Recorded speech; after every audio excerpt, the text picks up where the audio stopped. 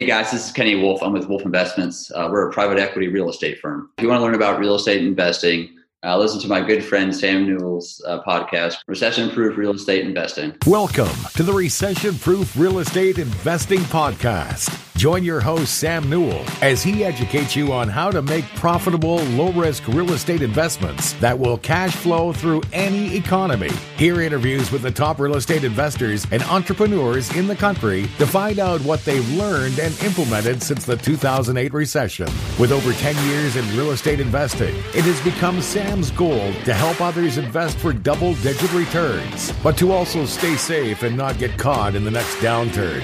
Tune in and become recession-proof. Well, Kenny, thanks for jumping on the podcast. We're recording, we're live. So, Well, thanks for having me, Sam. Usually I just kind of start talking about you and figuring out what's going on with you. And I know you have the Shreveport deal, but you have a ton of other deals you've done, a lot of experience. And I've heard bits and pieces at the mastermind things that we've been to together. And I'm super interested because it seems like in the whole group, you have some serious experience other than Glenn and Maureen and a couple other people. I feel like you're one of the most experienced operators in the group. Well, hey, I appreciate that. It's a good group to be a part of. So yeah. So tell me what's going on with you right now. What are you working on? So we got a lot going on. I'm looking at my board. I've got a whiteboard up here in the office that kind of keeps track of what we're doing, the new acquisitions anyways. But I mean, the first 4 months of this year, we bought $57 million worth of multifamily. $57 million. Yeah, $57 million. Everything from an A class to a D class. So we covered the gamut the first quarter. Nice. Kind of died down for us in May and June, the new acquisitions, and then it looks like we've got another 25 million or so under contract right now in Texas and Ohio. So, wow, those ABC class, what are those? They are two B's and a C plus. So, nice. Hey, I like that. And average, right? Yeah, that's awesome. How many doors are they each? One's 192, the other's 88, and the other is 148.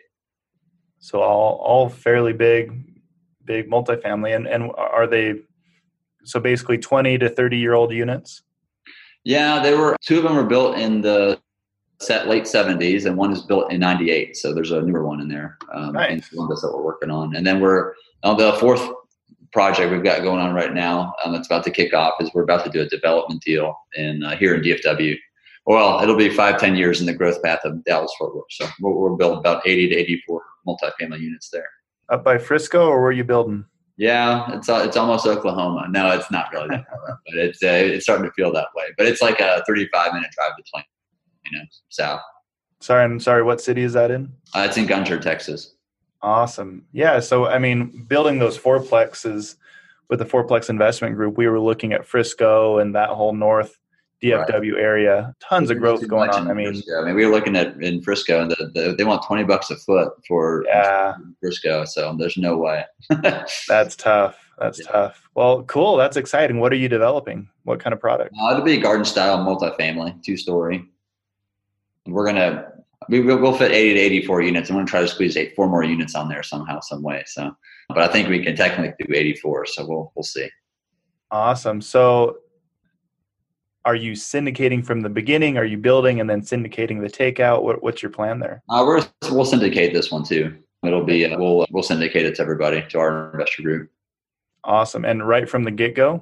Yeah, we're going to pay cash for the land is the plan, and then it's a little over $1 million for the land, and then go to a construction loan with a local bank just to get it done faster. Yeah, that's awesome. So I'm just going to punch in some numbers because I'm looking at developing in Boise and Utah right now. We've got an offer on 20 acres in Utah, and I'll be up in Boise probably next week, writing an offer on an 88-door piece of land that'll be entitled, ready to go in October. So I'm just kind of curious about the differences. What's you said about $1 million for the land? Yeah. How many acres is that? It's 5.86. That's $170 an acre. That's awesome. Yeah. It's like $4 a square foot is what we're paying. That's awesome. And you're going to have about 84 doors if you're lucky, you said? Yeah. Yep. So you're getting 14 doors an acre. I'm just doing one more piece of math. 12,000 a pad. That's awesome, man. Those are some great numbers. What do you think you can build for in your area? So we have the budget already done up. We should be all in about 190 unit. 190? Oh no, 109, 109. $109,000 per door. Per door, right?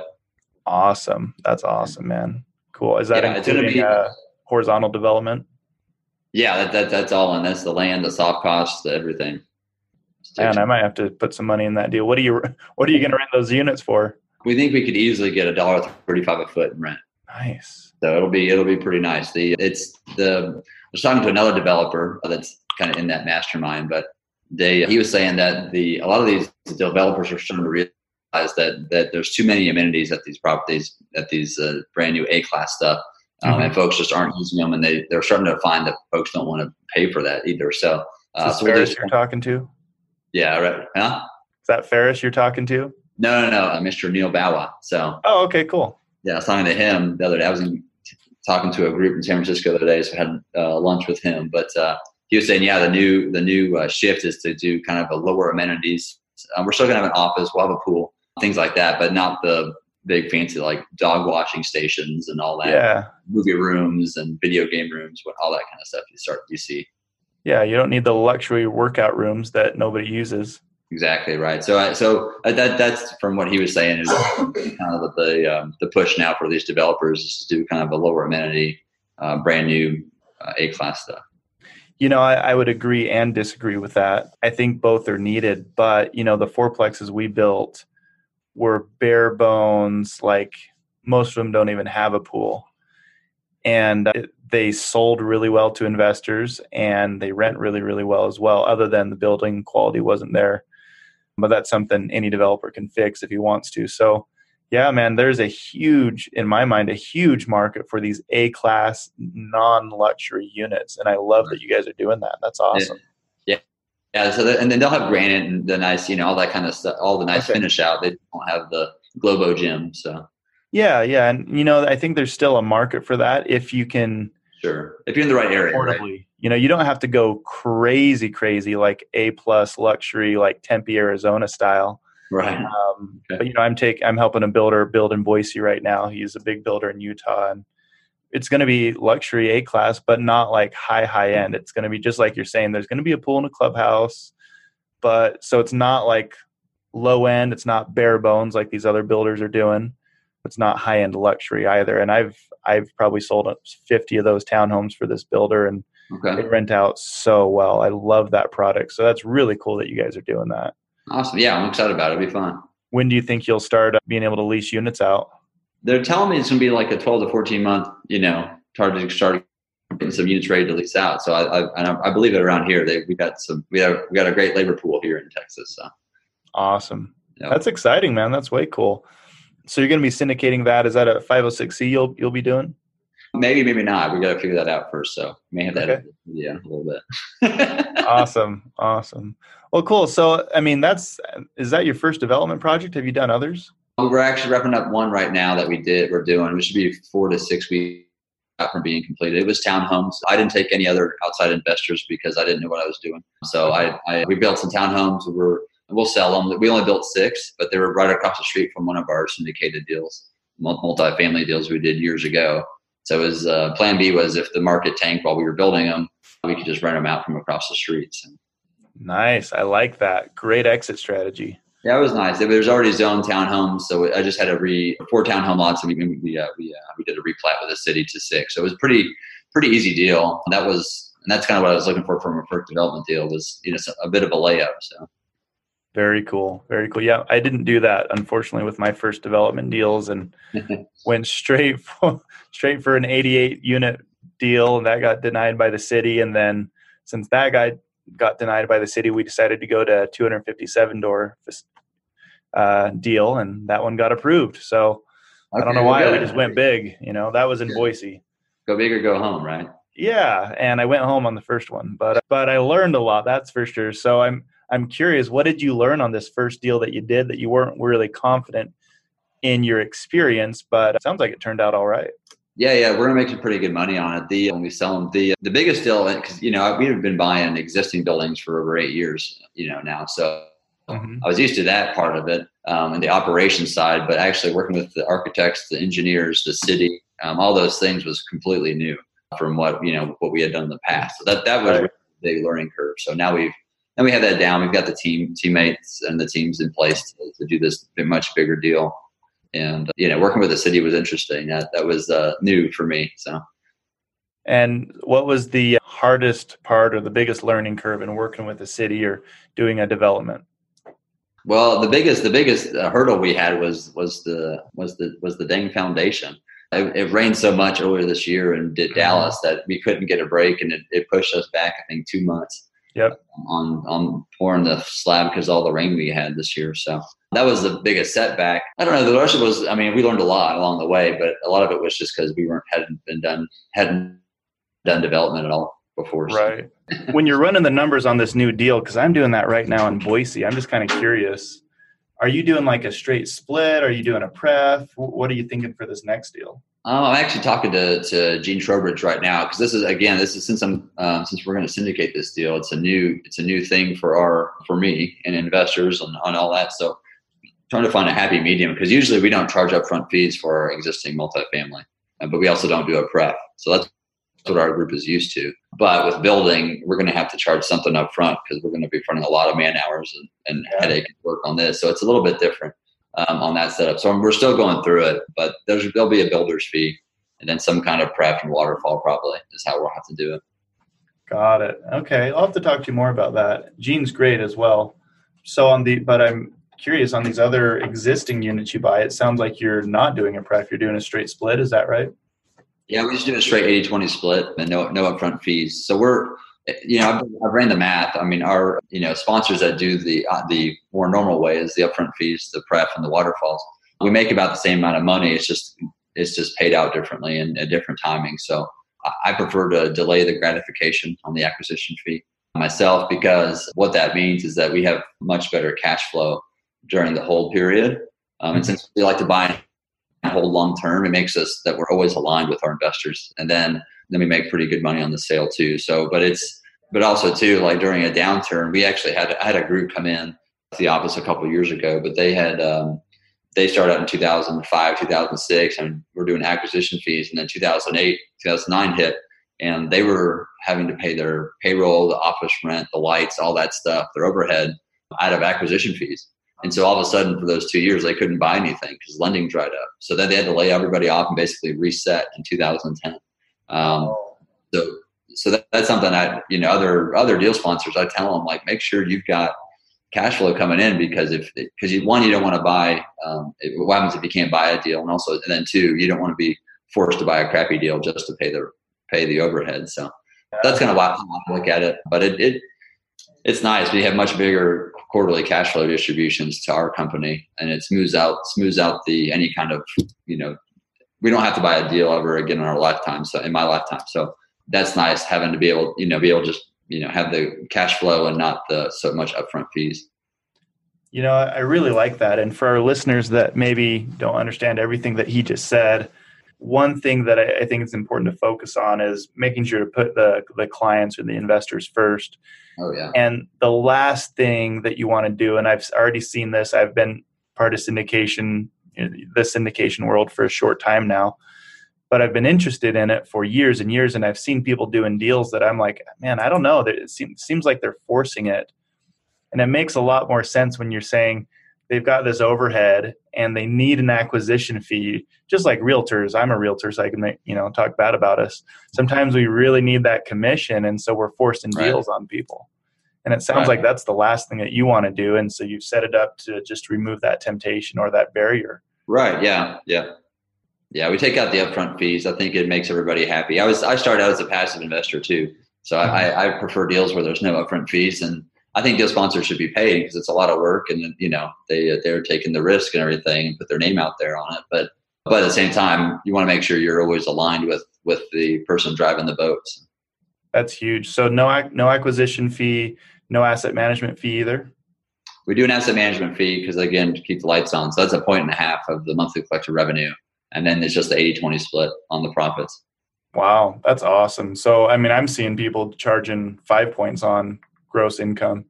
You're Right. doing 1.5. We keep it pretty low. And it's like, look, I just turned 38 2 days ago. So we're doing this for the long haul. So we're probably more fair to the investors than to us. And that's fine. I'd rather that than do this long term than not. That's awesome, man. Happy birthday, by the way. Oh, thank you. 38, huh?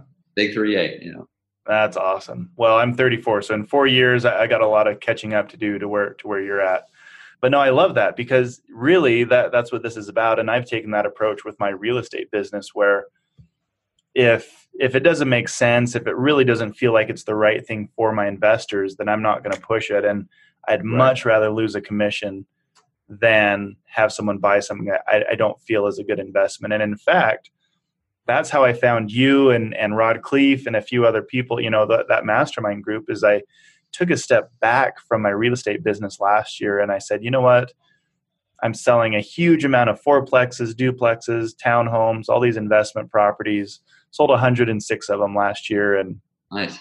It was fun. It was great. And I felt like we only bought good deals for my clients, but I wanted to really make sure that they were buying the most recession-proof investment out there because I saw these prices go crazy high, and you've seen it too. Right. It just made me nervous. And so I took a step back and said, what is the best deal for my clients? What's the best deal for me as an investor?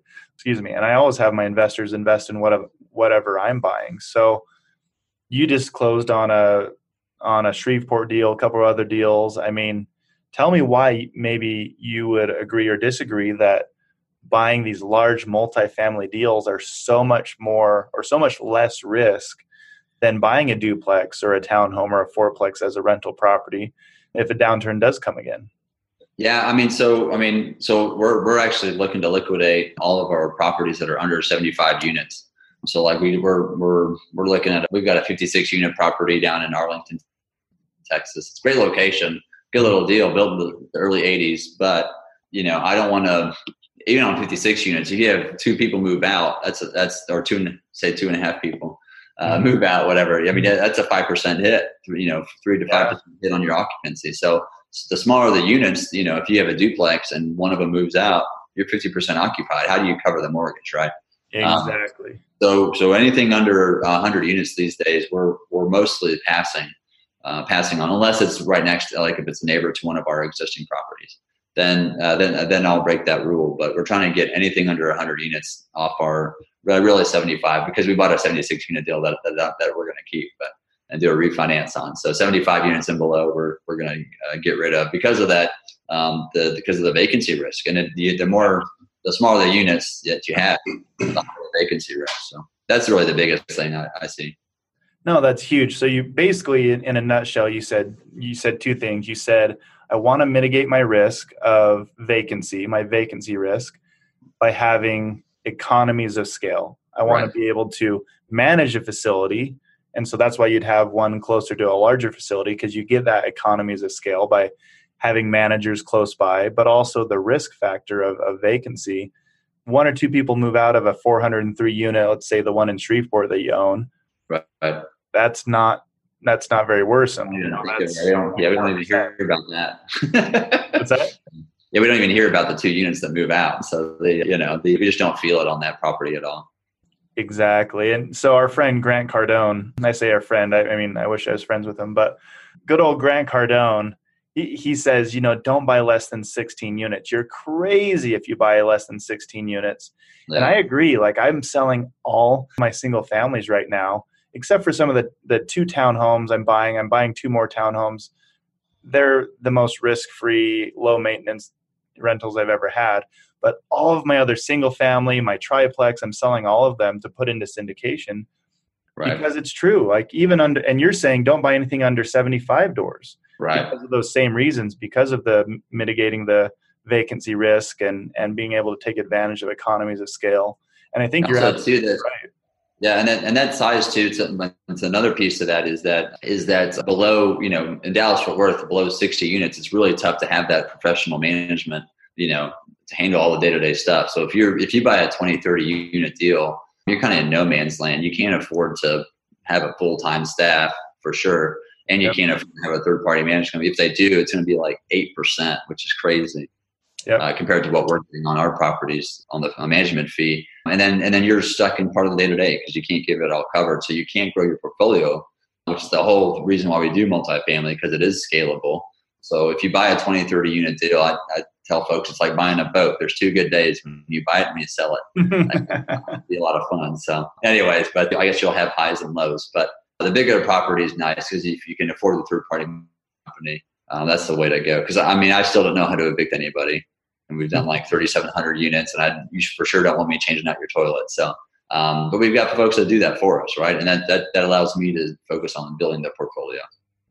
That's awesome. That's awesome. So you're not super good at evictions. You've never done an eviction. You've got that third-party management, changing the toilets, doing everything for you. And that's the other reason even though I have property managers for most of my units, I somehow they still get my info. Somehow I still get sucked into these deals. Or the biggest thing, in my opinion, is you can't afford to control the property manager when they only manage 1 or 2 or 3 or 5 or 10 doors for you, because they're their own company. When you're hiring this third-party manager to do 400 doors, they're going to listen to you. And I have to coach all the time these property managers that my clients hire, that I hire. And most of the time they don't want to do it my way. And I end up getting less rent, or my clients end up getting less rent. And it's pretty frustrating. So would you say it's a lot easier to help persuade these third-party property managers when you have a bigger unit? Yeah, it definitely does. And then, so about a little over a year ago, I also bought a large stake into a management company to make sure my voice was really heard. Because we use this a lot of the third-party management companies here in town in DFW, and I would have to. I've got an accounting background, so I would always catch stuff on their accounting, like CapEx that should be below the line, or I don't know, something. I would always find something. So finally, I decided, you know what, I either need to create one, which I knew going into that I was no way I was going to create it from zero, because that's an 80-hour a week job to get it off. So thanks. So I just bought into one. It's more expensive, but much better way to go. Awesome. And we're looking to do the same thing. Lyndon, my buddy and partner that you just met, he's a CPA. So you guys are very similar that way. But we're looking at, who do we strategically partner with? And we're looking in Albuquerque, New Mexico, all over Utah, Boise, and Texas, your area. And we have a property manager who has 5,600 doors under management. He owns about half of those himself. And it's perfect because he no one really talks back to him. Since he's the owner of the units and the property management company, it gets done right. Right. And that's another thing that's so hard on those smaller complexes is you're either self-managing or you're just at the mercy of the property manager. I've had horror stories. I have these clients that bought the same exact townhomes as me in Lehi, Utah, in the Silicon Slopes where there's 2% vacancy. And they had 3 months of vacancy, 25% vacancy last year. And, I would go shop that property manager, and they would take 2 and 3 days to call me, who was an interested renter back. Wow. And, it's just, there's horror stories like that all the time. So it's really hard to scale and have a safety factor built into those small units. Right. But you got to start somewhere. So where did you start? You didn't start with a 403 apartment complex. No, we started with 76. Oh, that's still pretty big. Nice. So tell me about that one. Yeah, 0 to 76. So that deal we still own. It was an early 80s build deal. So real nice. The guy had already fixed it up. So it was supposed to be a yield play. We bought it in 2012, and so it's turned into both a yield and a massive value gain. So we just voted we've got about $4 million worth of equity in the property. We raised $825K for the deal. And so we got $4 million of equity in the deal, but we've already returned $1.5 million of money to the investors. And so we already have all of our money out. But so basically it was down to the decision we made a few weeks ago was either sell it or pull out the $4 million if we sell it. Obviously capital gains, and then the IRS claws back the depreciation if we took. Or we could refinance and pull out $2 million, although that meant holding it for probably 7 years. And so two of the investors wanted to sell it. The rest wanted to keep it and do the refinance. So we're probably about 2-3 weeks away from pulling out $2 million off the 825K initial equity raise. So. And that's important thing you said there. That's a non-taxable event, right? Exactly right. So we will have that shielded for as long as we own this property, that $2 million. So investors will get back the $2 million. I'll hold some back for rainy day funds since it's a longer term hold, again, 7 years. Yeah. And probably another 100K to figure out how we can do either more upgrade units or streamline the expenses to make sure that after the 2 years of interest only, we're getting that mortgage payment doesn't hit our cash flow amount too much. Awesome. I'm giving you a verbal high five, man. That sounds like an awesome deal. Your investors are getting an infinite return at this point. All their money's back out. Right. It's pure cash flow, zero risk. It's a non-recourse loan, I'm guessing. Yeah, Fannie Mae loan, right off the bat, and then we're going into a new Fannie Mae loan. I mean, that's my dream. I'm getting like all tingly just thinking about that. It's a beautiful thing. I dream about this nightly or daydream about this daily. Just, someday I'll find a 76 unit deal that I can pull all of my investors' money back out, and we'll be best friends forever because that's the only deal that investment they'll have that is an infinite return. And that's amazing. That's huge. That's so cool. Yeah, we get some great Christmas presents. So I bet. Yeah. They better. Yeah. So that was your first deal. That's kind of a home run, man. I mean, was it easy though? I mean, were there any difficulties getting into that deal? So at that time in 2012, we were just coming out of, the lending was kind of just thawing out. So the loans were a lot more difficult to get than today. And then the equity raise was a little bit more difficult. But the deal, we bought that deal as I think it was an 8 cap on actuals, and it was on the market. So everybody else saw that deal, so we're, today it's a different story. Now it's the loans are easy and the equity is pretty easy, but the deals, you got to really hunt for the off market stuff these days to actually, make them work. You do. It's hard. It's hard to find a good deal. So you said I think you have 3 under contract right now. Yeah. And so all 3 were off market. One was truly off market. The others were off market in broker speak. So 4 or 5 of us probably saw it before it was actually, and then we have them in contract. So it never went to open market. And then early this year, all 4 that we bought were off market, with one of those being a direct from a seller to me, no broker involved. So awesome. That's what we're focused on, is the off market stuff these days. Yeah, it's really hard to compete, man. So I was just competing on a deal in Provo, Utah, and we got it before it hit the market. We looked at it. We wanted to make an offer. And, the broker said it was a 5 cap, and again, I'm a broker, so I can criticize us, but brokers are never accurate. We ran the numbers. It was a 3.8 cap. So we figured out what price we could offer, and we had an LOI ready. And, we were going to send in the LOI that the day that he sent it to market, he put it to market. And then he had these firms from San Francisco, these family offices, writing above asking price offers. And wow. It's hard to make a deal pencil at a 3 cap. I don't know how these family offices are doing it. I think they're just putting mostly cash down, very little financing. But holy cow, that was a bummer. It was a solid deal. My partners and I were so excited. But it's when I train these real estate agents and I teach them how to cold call and prospect, and our favorite word, that you just have to remember is next. You just got to go to the next one. Keep going. Don't fall in love with the prospect. Don't fall in love with the deal. How many deals are you guys going through, do you think, until you actually buy one? So we have 2 interns every summer at the office. And so they were doing it was about 100 deals to find one that was, decent.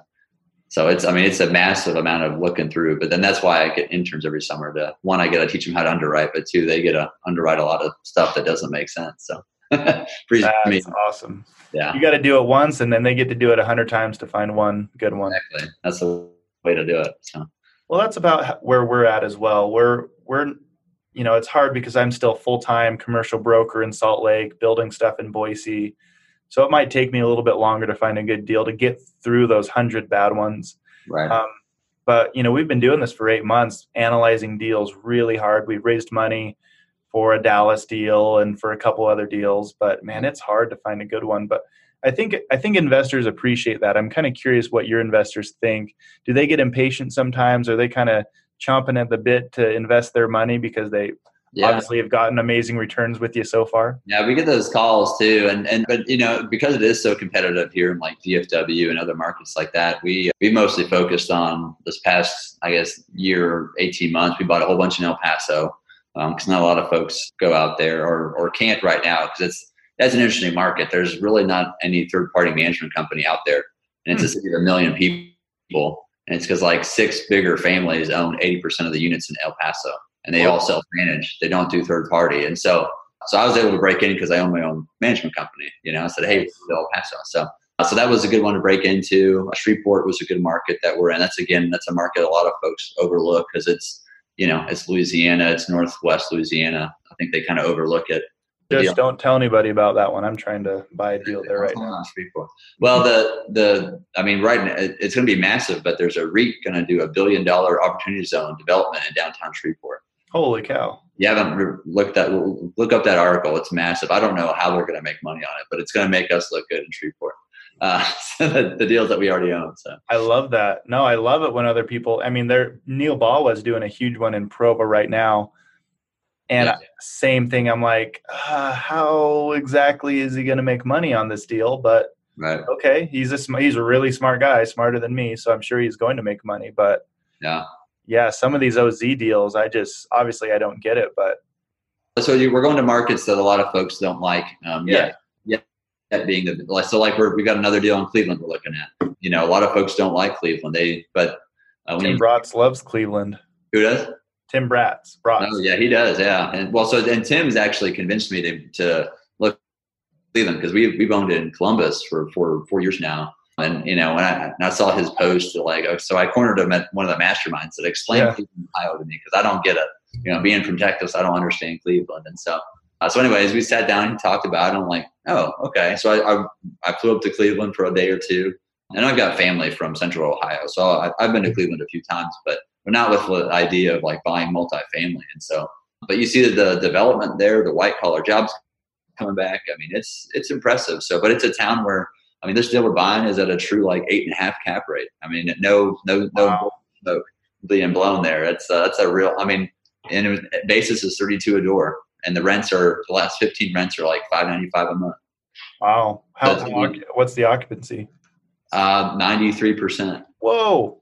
So it's no major city are you finding those kind of cap rates and that kind of. It's a C+ deal, and it'll stay a C+ deal, but we're buying it for the cash flow. So yeah, that's awesome, man. Love it. Okay, cool.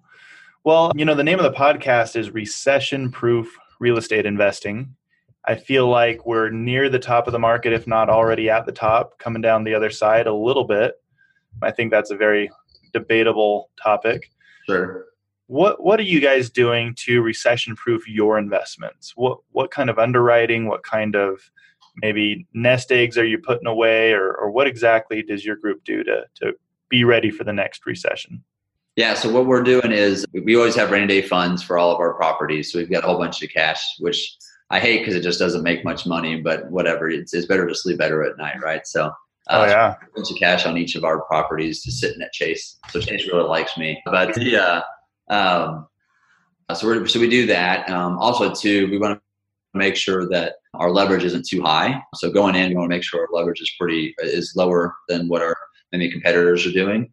Okay. We don't feel it as much. So we've assumed a couple of Fannie Mae loans. They were lower leverage deals, but they made sense because we got a discount off the purchase price because we had to assume their loan, right? So when you say lower leveraged, are you 65%, 60%?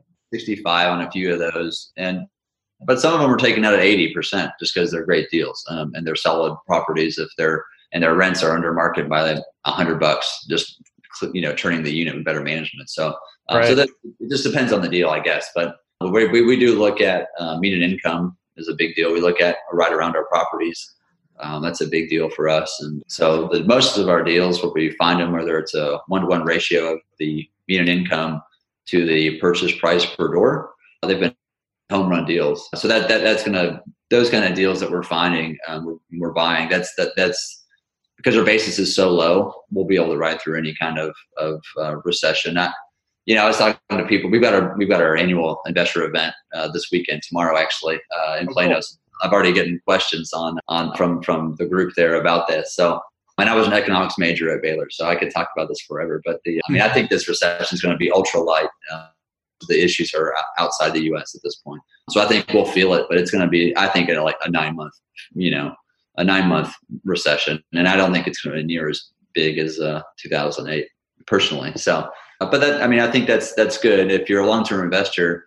Even going through 2008, if you bought in 2007 and you held on and were smart and held on, didn't freak out, then you would have made money, going through that recession. I'm sure you lost some sleep those 2 years, but other than that, so as long as you're a long-term investor and you're finding good value with the properties that you're, buying today, people have been sitting on the sidelines for 2-3 years thinking the recession was going to be any day now, and they've missed out on a lot of good deals that we found, and have dug up. So, no, that's huge. I think you're right on, and of course, we may both look like fools here in a while, but I agree with you. I don't feel this crazy stupidity happening like it did back in 2007, 2008, as far as people buying stuff that they should never qualify for. There's still some people maxing themselves out leverage wise, and that's sure. Mostly in the single family world. I think there's some multifamily people doing it as well. Right. There's no stated income loans right now. There's one, but it's 15% interest and 35% down, and right. So that's the thing. I think you're right, and unfortunately, I keep telling my wife, man, I hope there's a big recession because we're ready for it. We have so many investors that trust us. We have a great track record, and I would love to take advantage, just like your 2012 property. Be able to buy at a 60% or 30%, 40% discount. I just don't think it's going to happen. I don't think so either. Don't wait, right? Yeah, well, and I think the big reason is because interest rates are going to remain low, I think, for a long time, because the big debt run up was on a national level. So not just the U.S., but China, Europe, Russia, they all ran up their debt, right? So, and all those countries set their own interest rates. So if you ran up your credit card and you could set the interest rate, what interest rate would you run on at? It's possible, right? So I think that's going to be a big boost for real estate owners. I think it's not going to be we're not going to feel it as much, I don't think. Well, and let's take it a step further. If you bought a multifamily unit conservatively, you didn't over leverage, and your underwriting is such that you can be 10, 15% vacant without any issues. Let's be real here. I don't know if you studied the numbers during the 2008, 9, 10 worst part of the recession, but in Boise, Idaho, the worst vacancy got was 7%. That was average. Right. Yeah. Utah was the same or even better. And then rents in Utah didn't even change. For the A class, they did. But if you bought a non-luxury A class, a B class, or a non-ghetto war zone C class, right, you were absolutely fine in the recession. And so the people that are affected are the ones in these luxury condos, large homes that are too big for them if they lose their job, or the war zone D class for people that just move out and go move in with mom and dad if they get evicted. Right. Yeah. It's nothing's fully recession proof. You're going to feel a little bit of heat, but everybody needs a place to live. Right. Yep. So if they get foreclosed on in their house, but they got to move to an apartment, right? Or move out of mom and dad's house, then they're not going to go buy a house. Most likely they're going to go rent. So yeah, I think it's a great asset class. And then, the great thing about it is we're getting these awesome loans, low interest rate loans, but other people are paying off these loans for us, right? It's just a phenomenal asset class that you can, pull out a refinance and have a $2 million refinance like on that deal. And in 5-7 years, someone else has paid that off for us. So not only did we get tax shielded $2 million for 7-10 years, however long we hold that property, but someone else is paying down that $2 million. Yeah. No other asset class really does that as well as multifamily. So, yeah, it's funny. I have all these clients that'll sit down with me and, okay, they're going to buy a fourplex, but they're not sure if it's going to beat what they can make in the stock market. And so, they'll look at the cash on cash return. It's like 5 to 6%. And then I'll ask them how much they make in a year, and we'll calculate their tax savings. Then we'll calculate their renter paying down their mortgage plus appreciation, and pretty soon their eyes get wide and they're like, oh, I'm going to make about double what my stockbroker makes me. Right. without any real risk to speak of, as long as you have that contingency fund. And Right. it's so fun watching the light bulb go off. And that's with a duplex, fourplex. There's ways to buy those where it's still very low risk. It's Right. not optimal. But then you move into these large multifamily and they're non-recourse loans. Your credit isn't pulled to qualify for these loans. And to me, it's just so much lower risk with really only massive upside. Right. Yeah. And also too, as long as you have a long-term hold, right? If you're I'll tell new investors all the time that come to us, like, I'm not a flipper. If you want to buy it and be out in 2-3 years, I'm not your guy. Yep. That's to me, well, one, it's riskier, but two, it's you're missing out on the tax shield. Yeah. That's a big, that's a big pillar of why we do what we do, That's huge. And it's funny, I had a call this morning with an investor. He said, well, if you can't give me a 20% IRR, I'm not interested. I said, perfect, because if you're not impressed with 15, which is what this deal I was pitching him was, I don't want to work with you, because 15 is pretty darn good. That's not even counting tax shelter. Right. Yeah. When you got to watch out that they know what IRR really means, because that's a long equation, and that can actually be you can manipulate that equation. So we actually don't use that very often up here at our office. We just do total return. That you can compare apples to apples with that. Yeah, my problem is it's extremely complicated to calculate IRR. I feel like I understand it, but I'd rather not use it. The thing is when you're trying to sell a fourplex, or you're trying to get someone to invest into a fund or a syndication with you, other people are touting these 20% IRRs. Right. And so you got to at least have something to advertise to people. So yeah. No, I get it. So we advertise a total return. Is how we do it. The total return over 5 years projected to be, X. We shoot for over 100%, so that makes us around 17 to 20% IRR usually. Yeah. The deals, but IRR, like I said, you can, because then part of that equation is what that investor could have put their money in, and what interest rate, what return they could have made. I don't know if that's 0 or 8 or 20. Who knows, right? So right. To pick that. So, to me, it's a little bit of a phantom number. It is.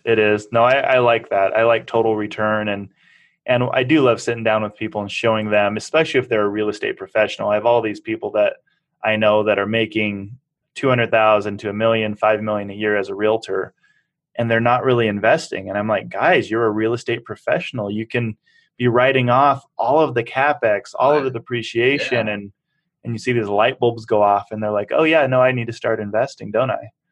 Yeah, it's amazing. The real estate professional, status is definitely a huge benefit. Huge. And so is, in 2017 tax code changed, so you can write off all CapEx. I'm not a CPA, but that's another huge one. Yeah, so we were doing we do cost segregation studies on all of our deals, and last year we owned a property for 10 days in 2018. So we closed December 21st, which is not ideal. Don't try to do that. But we owned it for 10 days in 2018, and if you invested $100K in that deal, you were able to write off $37,000 off your 28 taxes, off your passive income because of cost segregation, right? So it's amazing. We're seeing 30 to 40% in the first year write-offs to folks. So it doesn't offset your W-2 income, but it can offset other passive income. But check with your CPA. That's the asterisk we need to put there. Check with your CPA. But that's how it's been working for us and our investors. So it's pretty awesome. Well, and explain to us really quick, so many people don't understand cost segregation. It's essentially depreciating your asset much faster than the IRS typically allows you to do. But explain to us really quick why that's so powerful. Let's say you buy this 403 unit complex in Shreveport, Louisiana that you just bought. Why would you cost segregate that?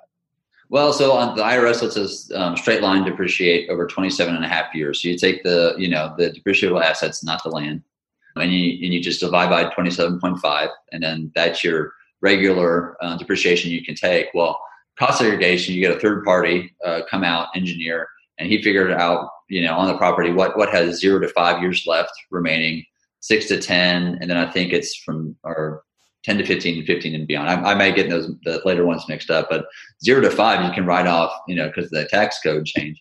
You can write off that full 0 to 5 years left that's remaining that has a lot useful life. So that could be flooring, appliances, all kinds of stuff. So actually the older properties, you get to write off more than like the A-class we bought. It was all brand new, so you can't write off as much. But the B and C class deals, there's definitely more of a write-off for the cost segregation. It just speeds it all up, basically.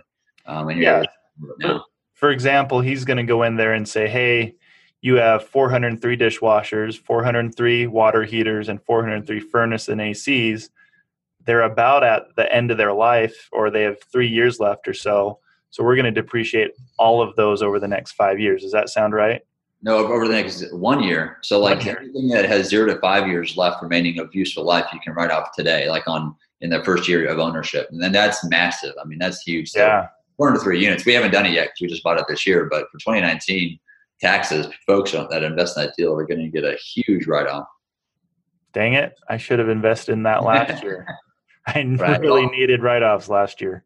Yeah, right. So and then they carry over too to the following year too. So it's that's another thing too. If you miss out on offsetting it this year, just build up a whole bunch so you can keep using it. So there you go. No, that's awesome. I love it. That's so powerful. Well, Kenny, we don't have much time left. I really appreciate what you taking the time to spend with me on the podcast. I really believe there's a few good syndicators out there. There's a lot of syndicators, a lot of people doing things, but it feels like to me that you're buying the right assets. And for someone as experienced as me, it's easy to see that. For someone that's new, it's probably not.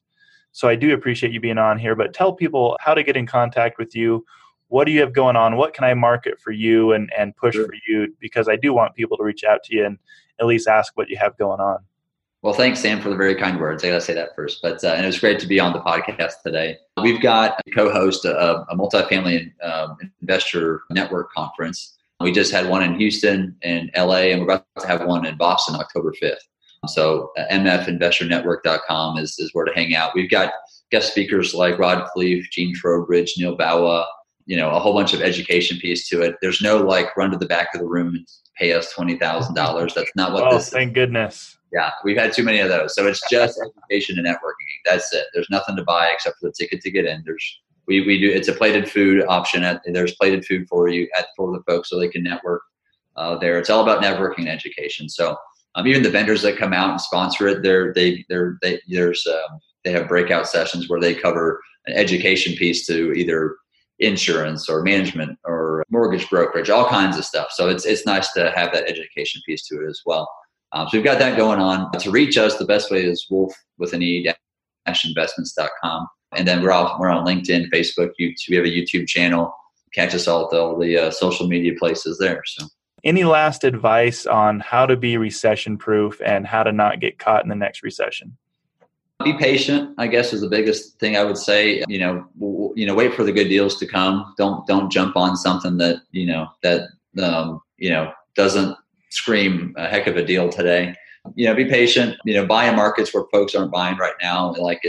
I like the secondary markets because they don't have the big ups and downs like the bigger markets right now. So right. I'm on a lot of those, and we're buying for cash flow and long-term growth at the property. And so if you're doing that, bring on the recession. We can ride it out. So I love it. Lastly, you're a family man.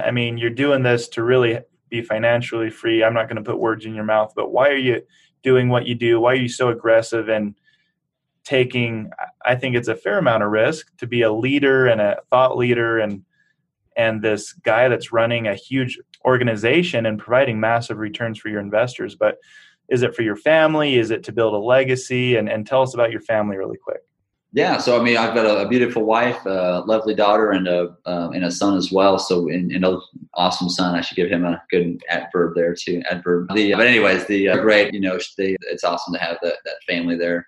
And that actually probably was the initial reason why I wanted to get financially free. And so I quit my W-2 job, I guess 5 years ago. I haven't paid myself a W-2 since, but really kind of grown into this. And now it's always been my passion to own my own business. And so that's really where it comes into play. So I love coming to the office every day. Like Warren Buffett says, I get a tap dance to work every day. So I love what I do. I love finding deals. We're fortunate not to have to buy another one in my lifetime. And so tell me what you mean by that. So because we have, for my family, we've got enough money coming in from our prior, all these assets we've already bought to last, way beyond my lifetime. So we're good there. But so now it's just for fun. Now we get to do this and really kind of, improve our investors' lives. And that's really the goal, is to get a lot of these folks out of the sophisticated investor checkbox to the accredited checkbox on these deals. So that's awesome, man. So how old's your boy and how old's your girl? Daughter is 10, almost 11. She's actually looking for her first investment property. Yeah. She wanted to make some money, and she suggested lemonade stand or dog walking. I said, you're thinking too small. So I gave her the Rich Dad Poor Dad book to read. So now, actually today at lunch, we had a meeting with the banker to figure out how to get her a loan. So anyway, that's awesome. That's cool. And then our son is 17 months old. So it's a big gap, so he's 17 months. Was that a whoops, or was that planned?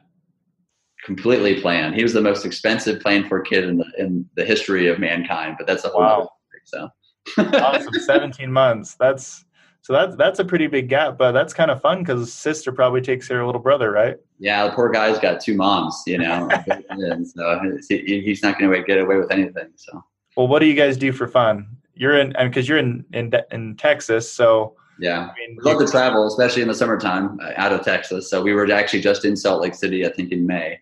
Yeah, we got to check that out. That was awesome. Antelope Island is a hidden gem there. Yeah. Salt Lake. So we absolutely love that visiting out there. We spend a lot of traveling time in July. We travel a lot to see family in early part, and then we were in Portland checking that out up to late July. But now with school's back in, we'll travel less during the year. But sure. That's kind of our hobby, is to travel with the kids and everything. Awesome. Well, hey, I think we're about done. It sounds like my biggest thing, the reason I invest is for my family. I have a girl and a boy just like you, and nice. I've had so many clients that are single moms whose the husband died and they've been left with nothing over the years. And that's a huge, huge pull for me. So I love that you're 38. You never have to really work more in your life. If you drop dead today, sounds like your wife and 2 kids would be just fine. Oh yeah. Yeah. They're pretty set up. So that's awesome. Well, congrats. That's very inspiring.